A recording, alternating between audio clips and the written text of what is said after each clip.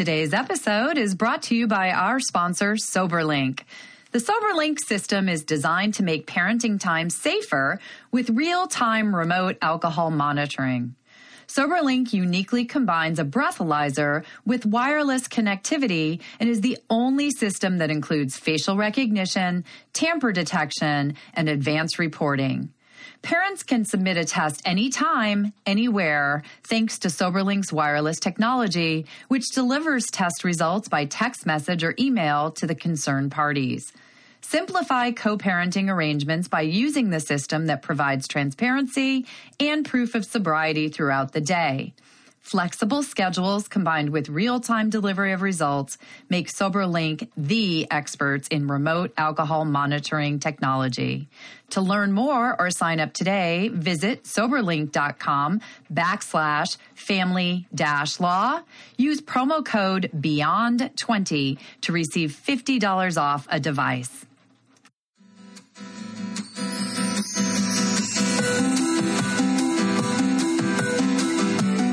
Hello and welcome to the Divorce and Beyond podcast. I'm Susan Guthrie, your host. As a top divorce attorney and family law mediator for 30 years, I know what you need to know to get through your divorce and, most importantly, how to move beyond it to thrive and transition to your new future. My experts and I are here to give you the insider view into the process, so listen in for the wisdom and expert information you need on your journey through divorce and beyond.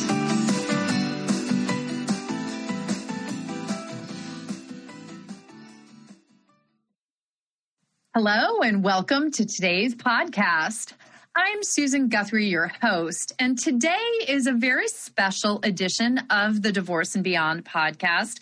I have a new friend with me. I met her recently when I did an author event with our friend Jill Scherer Murray. Many of you probably remember Jill's episode on the unstoppable power of letting go. So I was doing her event, and one of her fellow authors was also there, and I met Cindy Rasicot, and we didn't have much of a chance to speak then, but since then we've spoken and I've had an opportunity to read her book. So Cindy's joining us today. I think this is going to be a really fascinating journey for you, my listeners.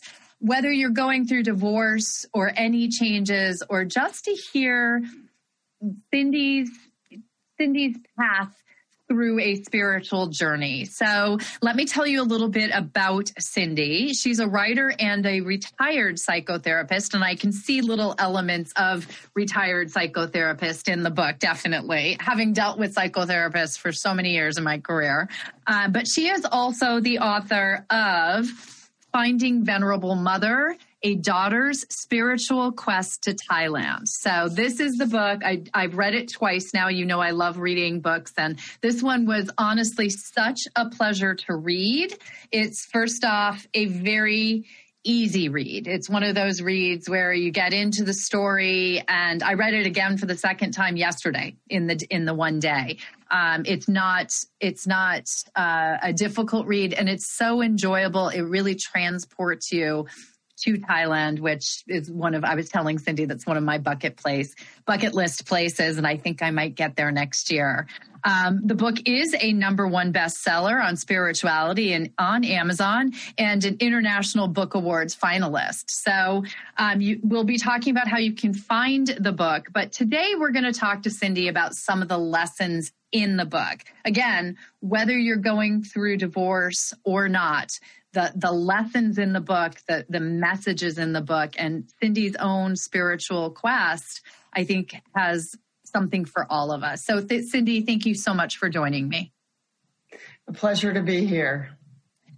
So one of the things that I just found really interesting about the book is you didn't really set out to write a book. This, I think, started as an article that sort of built out, and the article just started as something to do while you were in Thailand. You found yourself in a situation where you had a lot of free time. And so I just would love to hear a little brief description of how the book came to be. Sure. Well, let me just give a little background to the context to the book. My then husband and my 13-year-old son and I moved to Thailand in 2005. We were there for 3 years while my husband had an expat assignment. Basically, if you've ever had that experience of going to a new culture, it kind of throws you at first because you're away from all your friends and family. You don't have, if you were working before, you don't have the ritual and the structure of your job. So basically, I went looking for something to involve myself in. And there's a lot of different volunteer opportunities. But one thing I did was attend a conference first thing, and it was an aid to women in development. And I attended a conference called Faith, Feminism, and the Power of Love. And in that conference, there was a panel between two women who were very kind of in a tough debate with each other about the value of Islam in the lives of poor women. So after that tension broke, there was a silence in the room, and into that stepped Dhammananda Bhikkhuni. She's a tall woman for a Thai. She has, of course, shaven head, wire-rimmed glasses, and saffron robes. And she spoke up in a very quiet voice and said, "We cannot solve anything with anger. Anger doesn't lead us anywhere. It is much harder to practice loving kindness and compassion. That is the goal of Buddhism." And it was like a bell went off in my inside. You know, when you've had that experience where someone really just lights up your soul. Yes. And I felt very drawn to her. And that was the beginning of my contact with her. After that weekend, we went down for the weekend. Me and myself and another woman from the conference went down. And that was my first weekend I spent with her. What I can say about writing the book was it started off as I was really drawn to Dhammananda for her strength and her courageous stance. She was the first woman to be ordained in Thailand in the Thai Theravada tradition, because to this day they don't allow women to be ordained. And the BBC named her in October, just a year ago, one of 100 of the most influential and important women in the world for her work in this area. So I felt I really want to share the beauty and value of my teacher. So I started writing a biography about her. But when I did write this, and by the way, this was when I was going through mediation and divorce. It was the year of 2019. My editor, developmental editor, said, I think you're writing more about your relationship to her than about her life. And so that seemed to be the launching point that I had. I wanted to write about her, and I did to some degree, but it was more about as you said, my spiritual journey. So that's how the book came to be written. And I've always wanted to write a book, and within the framework of what I wrote was something Dhammananda said: in order to heal as a woman, you need to heal the mother-daughter relationship. And that was an exploration I did throughout this book. And I wanted to provide hope and healing to women to understand that they too, if you had a fraught relationship with your mother for any reason, they too can heal the mother-daughter relationship through the love, unconditional love and acceptance, in my case, of a spiritual mentor. People have many different mentors in their lives: an aunt, a friend, a sister, a cousin, someone who really is there for you in a difficult time and really loves you unconditionally. I think that's kind of the key to it. Yeah, so I really kind of rambled there. No, because, and I think that part of it is that there are so many lessons in the book. You know, I was jotting down some of my thoughts as I was reading it again yesterday. And it's, you know, it's about change, whether that change is welcome or not. It's about fear. It's about issues of family of origin. You mentioned the mother-daughter relationship, but I think there's powerful messages in here for men as well. Your journey happens to be a woman's journey, but I think, you know, that some of these lessons are so powerful. And even, you know, the power of letting go, to hearken back to our friend Jill. So one of the things that, you know, and people may remember this from my interview with Jill when we talked about her book, Big Wild Love, was that there's so much that for an interview, it's very hard to hit on everything that I would love to talk about in the book. In Jill's case, I picked on one chapter. Here, as I went through the book, there were 3 sort of paragraphs in different locations in the book that spoke on topics that, for me, I think will really reach out to the people who are listening.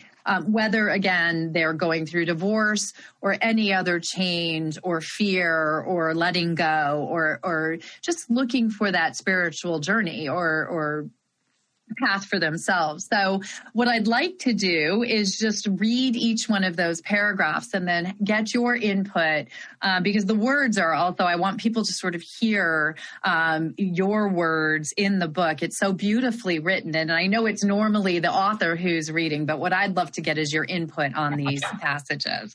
So the first passage is on page 105, and it's about change. Change brings about a profound sense of loss and a longing for parts of ourselves that have gone missing. We search frantically for our identity in the face of uncertainty. Perhaps that's why we embark on this spiritual journey, to uncover who we are in the process of becoming. Now, that's, I think, definitely going to be ringing a bell out there for people. So why don't you tell us the story behind that, or the message behind that? Well, I think that, and I refer now to divorce, there's such an upheaval in our lives. And everything that we're used to in our lives, in my case, I was married for 34 years. That's a long time. Going to bed at night, having a companion, missing having someone when I'm having my meals. There are little habits that I meant to say that we have, but I said perform, which is interesting. Yeah. We don't even always know, we're not always conscious of what is ingrained with us and what we've become accustomed to. So when change comes about, there's this just whole panic and terror in the face of loss. It's almost like losing our identity, losing our sense of self, losing our sense of anchor in the world. And that's where I think spirituality comes in, because when we have a spiritual source or something to believe in, I would call it a faith. My sense of spirituality is of something greater and larger than ourselves. And I have a sort of a cute example from, apparently I was looking for this since I was very young. I was 4 and I was sitting in the yard with my bigger brother who was 5. And I turned to him and I remember this conversation and asked him, "Where is God?" And he said, "Everywhere." And I thought, that's wonderful. I'll just go searching in the bushes. And it just gave me this sense of, there's something out there that's looking out after me, that's bigger than me, and unites me with something that I just feel a sense of belonging. And when you're in the midst of a profound change, we need that sense of spiritual anchor. We need that sense of a person, a group, a friend, a network, something that can guide us, because it's really, that's what's interesting about the spiritual path. It's a dive into the unknown. And once you free yourself to say, I don't know what the bleep is going on, I'm just going to go with this and follow my heart, the whole basis of change for me has been tuning into my heart. Who am I? What do I want? What am I looking at now?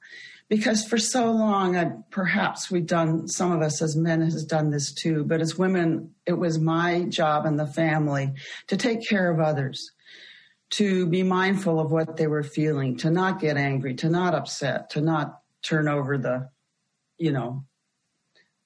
knock the glass of water off the table. But as we become older and wiser and more, I think we become more courageous and stronger within ourselves to say, I'm willing to take that next step. And what does the path look like ahead of us? Not a clue. As my friend says, heel toe, walking one foot in front of the other. And sometimes that's what it is. And sometimes I remember getting up at 8:30 in the, I got up earlier than that, but talking to a friend. I talked to her every day. There was one summer I was having a really hard time. All it ever came down to is, what are you going to do for yourself today? How are you going to get through the day? And that sense of, certainly it helps once you get a meditation practice or something where you can begin to calm the mind, where you can begin to tune into your deeper self. But not all of us have that. And there are resources and support networks, and all I can say is, don't try to do this alone. It's not a journey to be taken alone. And the spiritual path, in my case, was helpful to me. I had the courage to take the leap of faith. I've always had that. I can't explain why.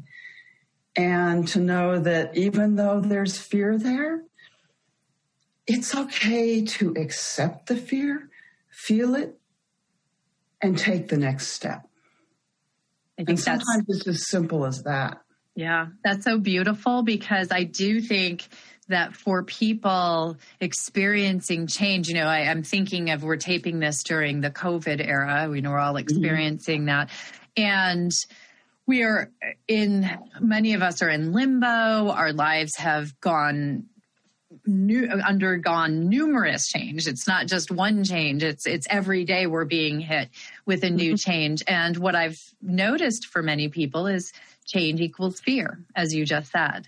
And so that your point about just being able to take that deep breath and still step into the change, step into the future, step into the fear with an understanding that it is going to be okay. But finding a tether too. I love that point. For you, your tether was your spirituality and your path. But for other people, you also mentioned speaking to a friend every day. I mean, it can be that simple. It's the not going it alone. So I love that point for people who are listening. And that's actually a good segue into the next quote. And this one really jumped out at me. I underlined it. I starred it. I circled it. But I know this one for people who are going through divorce or any difficult time. This one's really going to speak to them. And it maybe has a little, it's our mind. So this is about our minds and the power of our thoughts, I think. So this is page 123 in the book. The mind goes nonstop. If the mind dwells on something really heavy, she explained, the body cannot carry it. Something that hurt us 5 years ago, the mind still dwells on it. It is the mind that makes us happy or suffer. This is how the untrained mind behaves, feeling the painful experience again and again. And this is something I mentioned to you before we started taping. As a divorce attorney, as a divorce professional, one of the saddest parts of my work with people is when I see them stuck either during the divorce process or for years after, in the sadness or the hurt or the fear or whatever their emotional content was of the divorce, and it's never gone away. They're reliving it every single day. So there was so much power in that particular paragraph for me, because what we say to ourselves in our head has so much power. So I'd love to hear your thoughts on that. Well, I think what came up for me is the pain is real. The pain of loss and suffering is real. And so much so that what I see in some people, they don't have the wherewithal for whatever reason to feel their grief. And I think grief is a natural process of loss. Myself, I can share a story. The way I feel grief, my energy slows down. It's like moving through deep water. You don't feel your normal self. You're not as spontaneous or happy or lively. If we try to short circuit that process, I think there's a tendency to get stuck in it for years. I can't say that for sure because I don't know. I'm just giving thoughts off the top of my head. But basically, there's two sections to this answer. One is, please do take the time if you need support to feel your grief and loss, feel that. People who rush into new relationships, it's hard, because it's hard for that relationship to succeed because there's a lot of unresolved feelings that haven't had a chance to manifest. We're human after all. We need to feel the sense of feelings and loss and go through that process. But then once we have felt those feelings, there's also a tendency, I think of the mind like a hamster in the brain. Yeah. We replay the hurtful scene. Yes. And I did this. There's a whole story with my father that I don't write about in the book. But when Dhammananda was speaking to me, I think what she said, the whole quote was, when you look into the water, deep into the water, and you see the quiet pool of your reflection, you'll be able to, excuse me, you'll be able to say, oh, I know you, I recognize you, I don't need you anymore, and let go. And that's what happens with a very insightful teacher. They read you without you knowing it and give you tips that will help you. But I think what I'm saying is, at some point, it is important to move on because otherwise we suffer. We hold on to that painful feeling and the pain drags us down. I'm taking a new meditation class, and one of the things we're looking at, again, is habits of mind, thoughts that keep recirculating. It's just as easy to go out, take a walk, see a flower. I remember Dhammananda saying this also. Oh, I haven't seen you before. You're so beautiful. She was talking to a flower, and I'm thinking, wow, that's cool. Just letting in the beauty, that there are other things going on around us. And by the way, during COVID and we're pre-election here, there's a lot of anxiety and tension. You have to be pretty practiced to not feel the collective anxiety. And I myself don't claim to be beyond it. We all get affected. But if at some point during your day you can take a deep breath, look at the orchid that you have in your house. Take a deep breath. Stop for a minute. Reset. Try to reset that mind frame. It is possible to move beyond it and to see something in a different framework or perspective. Well, I love. We just recently had Dr. Elizabeth Cohen on talking about depression and anxiety as those meld with divorce and COVID. So it's I called it the perfect storm. It's it's just a very difficult time, times 10 for people right now.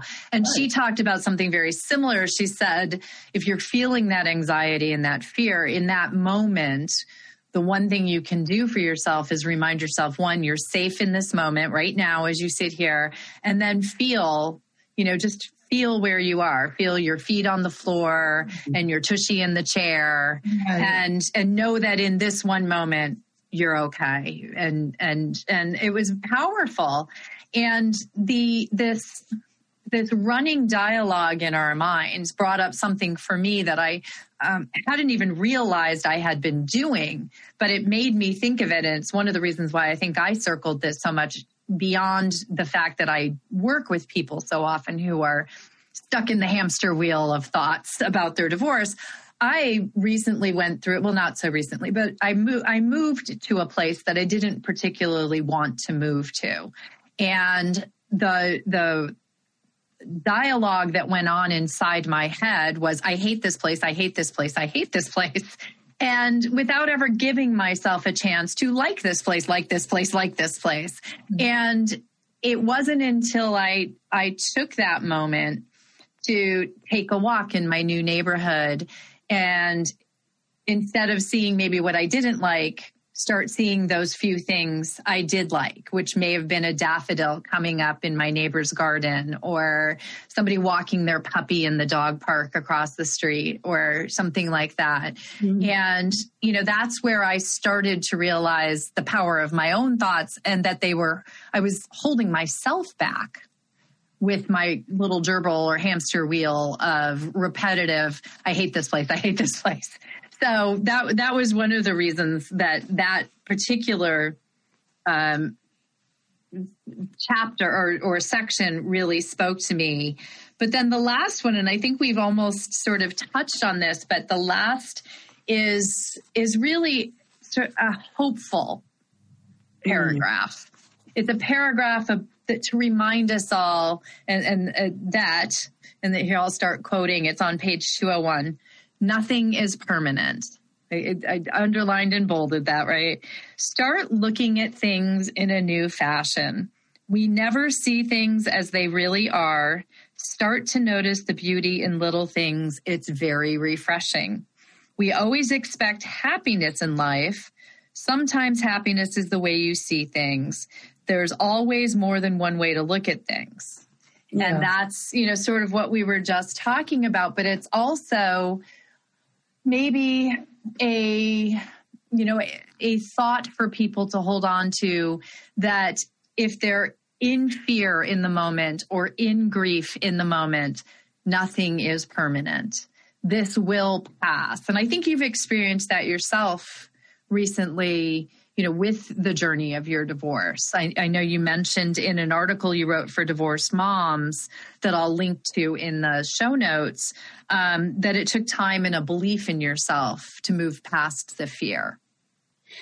Yes, and it did. I think I was in fear, and I mean panic, for about 6 months. And you know what happened? I lived through it. Nothing is permanent. That was my conclusion. Yeah. And it just did. And I remember my therapist saying to me, because I was debating whether I would want to leave or not. And it was a big decision after 34 years. And finally, and she said, don't worry, you'll get, when you get clear, you'll know. And it was true. I felt it within all my being. But also what I wanted to say is that fear and faith, I think, kind of go hand in hand. And one of the messages that I wanted to get across in this book, and here's the challenge for us today.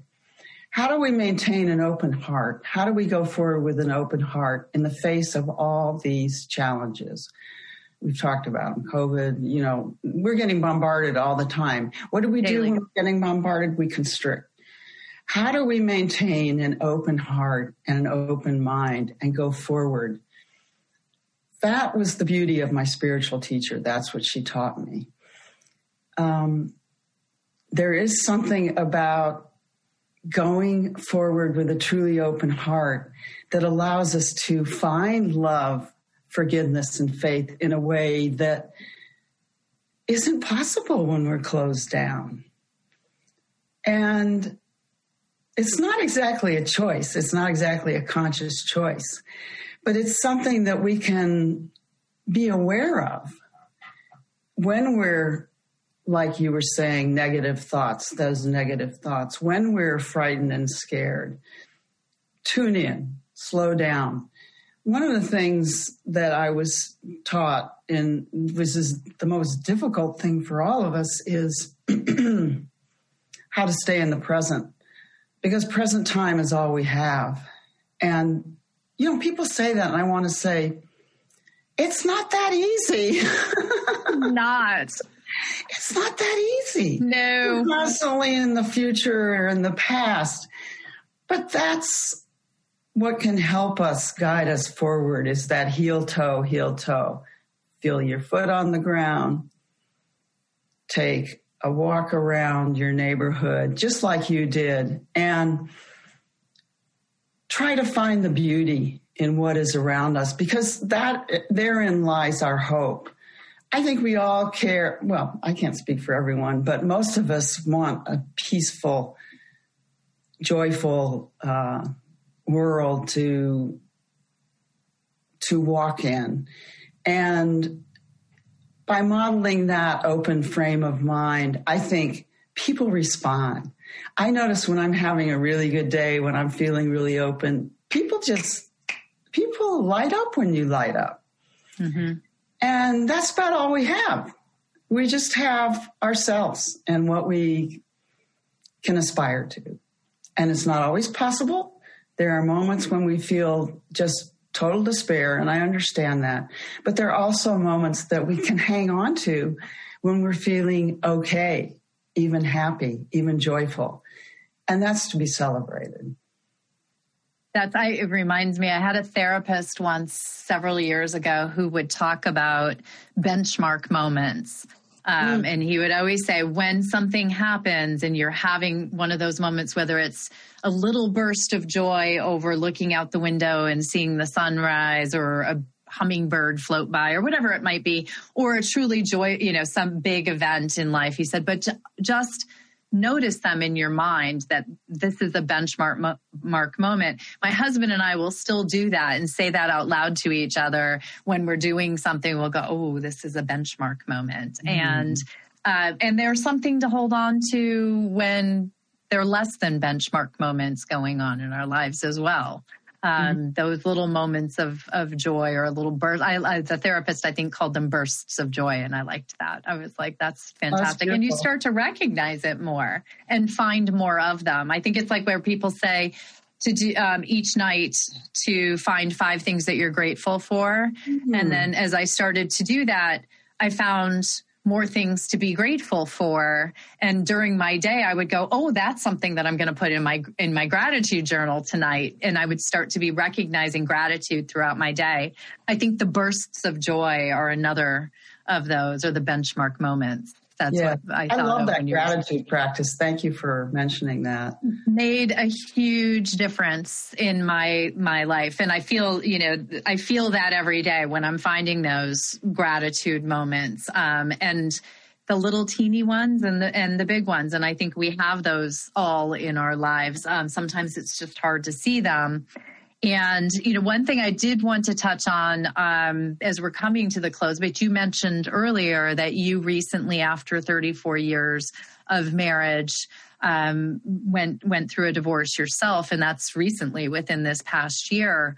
And, for people who are in marriages of over 30 years, the term is silver divorce or gray divorce, but that is the fastest rising segment of divorce in the United States. It's the largest number of divorces. It's a little hard to tell right now because during COVID, some people can't file and there's all kinds of things going on. But, you mentioned your fear and living in that fear. And I'm just wondering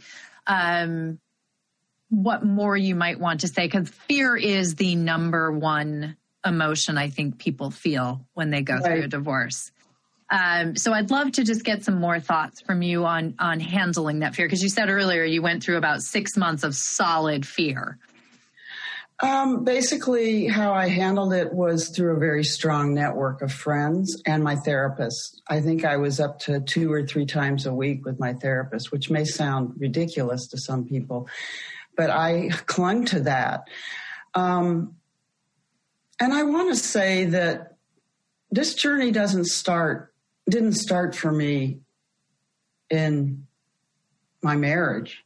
My difficulties with fear started when I was probably 4 or 5 years old. I learned to defend myself within my family, which had, as all families do, its insanities. Some people were lucky they didn't have the same family, but that wasn't me. I don't know anyone who doesn't. Yeah. So anyway, I probably spent a long, long time, both as a therapist, studying myself in my own personal therapy and with other people. To me, I'm constantly learning and growing. Life is a continual, lifelong educational experience. I didn't know that I could get over my fear. I'd always stopped myself, and I had bad panic attacks. I had habits. I don't remember what they are now because I'm not so involved in that, but ways that I could describe that I'd get frozen. And the only thing I can say is that over time, my journey has been to trust myself more, to get beyond those voices, to get beyond those negative voices that are in my head, the critical voices telling me I can't do it, I'm no good, whatever they are. And those aren't easy voices to combat. They're strong. And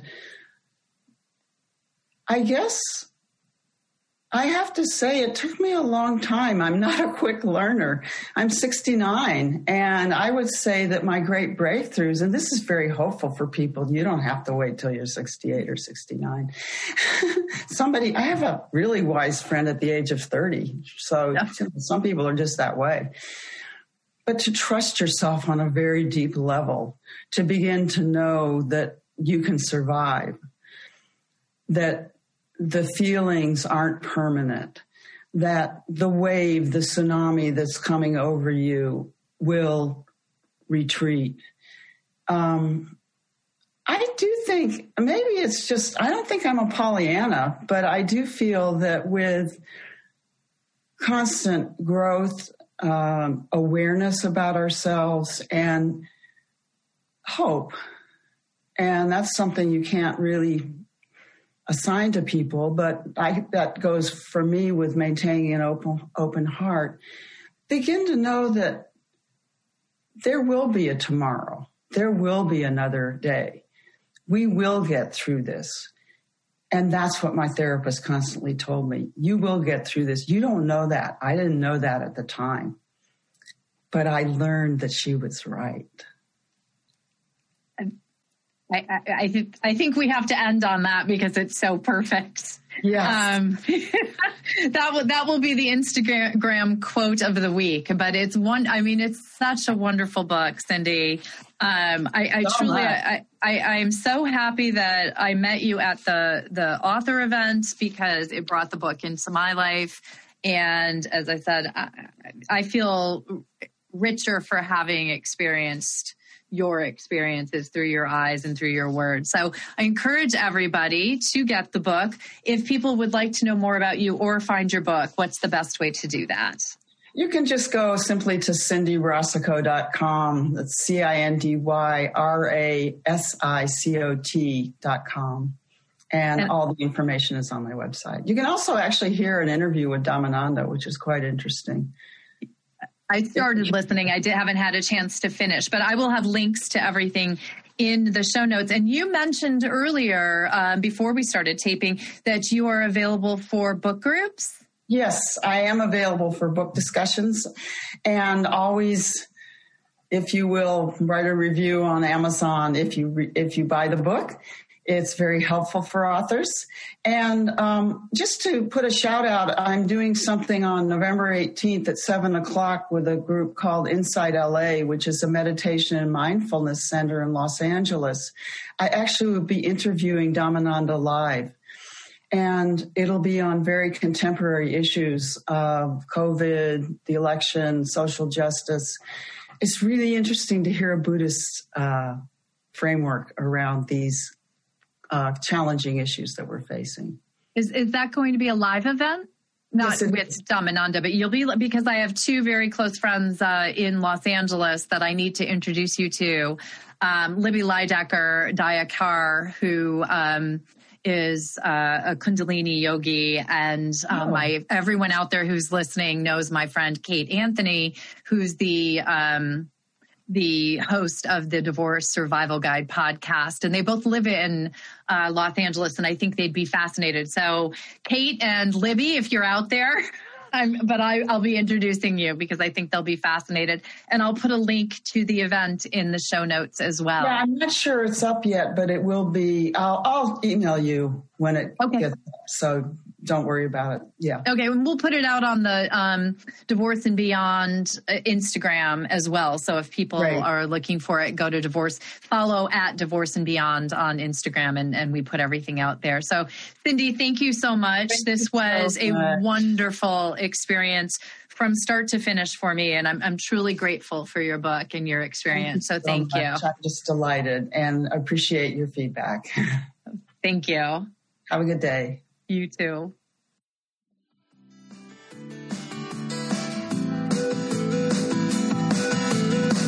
Thank you for joining me today on the Divorce and Beyond podcast. I hope you found some information and inspiration to help you on this journey. Please join me every Monday at 6 a.m. Eastern Standard Time for a new episode. And if you like the show, please take the time to subscribe and leave me a 5-star review on iTunes. You can also find more information on the website at divorceandbeyondpod.com, where you'll find links to the YouTube channel, transcripts of the episodes, and other bonus content. So I'll see you next week to help you move through your divorce and beyond.